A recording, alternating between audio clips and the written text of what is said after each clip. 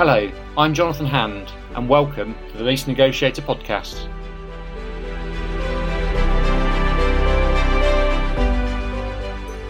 Bringing you commercial property insights with the latest news, information, hints and tips, and sharing some of my experiences over the past 30 years.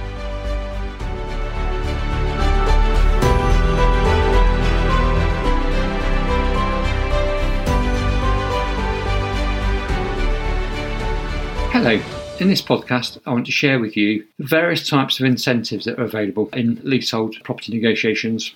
When properties are marketed by commercial property agents, the property details will mention a quoting rent, which is often printed as a PAX figure. This means per annum exclusive, and it means the rent is exclusive of VAT, business rates, service charge, buildings insurance, normal utility costs, for example. Property particulars will not mention incentives.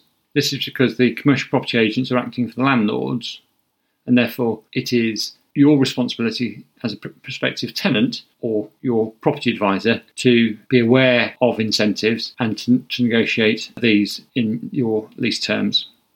So incentives is a term we effectively use for money off a deal to encourage you as a business to take on a lease.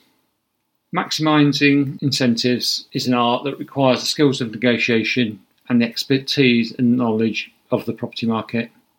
Commercial property agents are particularly skillful in the art of negotiations. They deal with it every day. Just please be aware that a commercial property agent is acting for the landlord in the negotiations, not you as the tenant. Also, please be aware that there can be a very hidden trap, and that is, whilst trying to maximise lease incentives, obviously very beneficial for you as a business, be very careful to avoid them being tied into a heavily weighted landlord's lease. Otherwise, you may find that you're getting a good deal at the front end of the lease and a bad deal at the end. So let's just have a quick look at what types of incentives are available. The most common ones, and you've probably often heard about these, are rent-free periods or a simple reduction in the quoting rent. This might be a one-off reduction in the first year, for example, or maybe a reduction over the full term of the lease.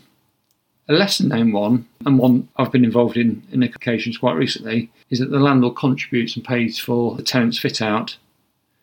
This might be a full contribution, or it simply might be paying for the fit out up front and then charging the tenant a higher level of rent over the course of the lease. The benefit from the tenant's perspective on this is it eases their cash flow and costs of moving. Negotiating incentives very much depends on the negotiating strength and experience of the parties. Having an expert on board as a trusted property advisor can help maximise lease incentives for you, whilst making sure you don't get caught out unexpectedly. So if you would like a free conversation about how we can maximise lease incentives for you, then please contact us. Bye for now.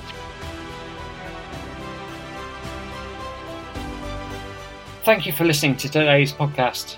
I can be found on LinkedIn, Jonathan Hand, the Lease Negotiator, or check out the website, theleasenegotiator.com. I hope you enjoyed listening, and please subscribe, tell your friends, comment and share. I look forward to welcoming you next time for more hints and tips and insights into the commercial property market. I am Jonathan Hand, the Lease Negotiator.